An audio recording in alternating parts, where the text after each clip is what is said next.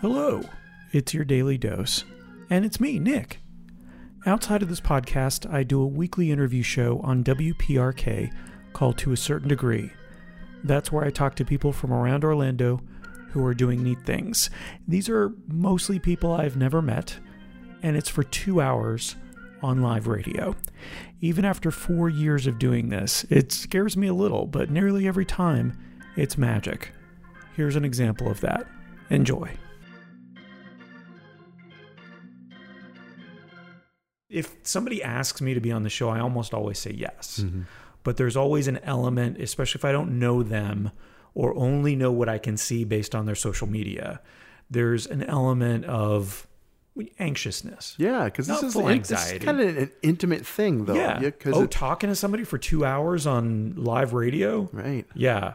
It is. That was live simulcast. Every show is live. Wow. And then I just put it out as a podcast.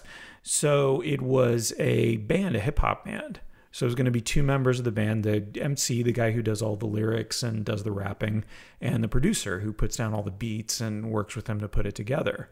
And I'm like, I just don't know. So maybe I have a bias in my head. I have an idea of what these guys are going to be like. And, this is not necessarily a family-friendly type of music that they're putting out there. So we start talking about it, and I'm like, I just don't know. So I have my son Miller listen to it because they are my bellwether for hip-hop specifically. Nice. So I've taken them to concerts before. We've gone out and done that kind of thing before. And so I was like, what do you think? And they said, yeah, you should have them on. Okay, so if they vouch for music-wise, then I'm going to have them on.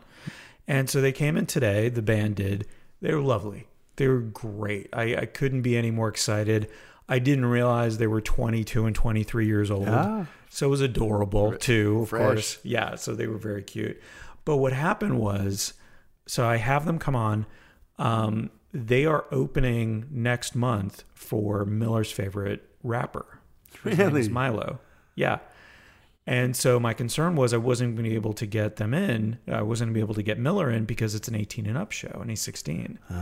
So now, because they're opening, I might be able to take Miller to Will's Pub and say, well, he's, they're interviewing O2, the band.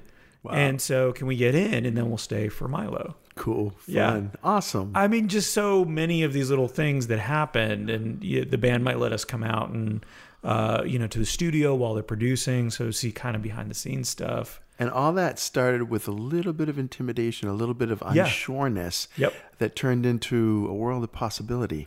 So it was saying yes. Yeah. But also not necessarily saying yes to everything, because I think that, you've been in that situation where you say yes to everything and you get overwhelmed. Yeah, no, you have to know when to say no. No is a really powerful word when you apply it. I don't advocate that people apply it wholesale, but yes is a better path, definitely. Yeah. And I think that there's good evidence there. Once again, the power of yes finds its way into our conversation. That's because saying yes is so often what gives us things to talk about. Nick and I go off into our separate lives, say yes to every possible adventure, and then we come back together and talk about what we experienced and what we learned. It's the best path we know. Until next time, awesome listeners, say yes to life.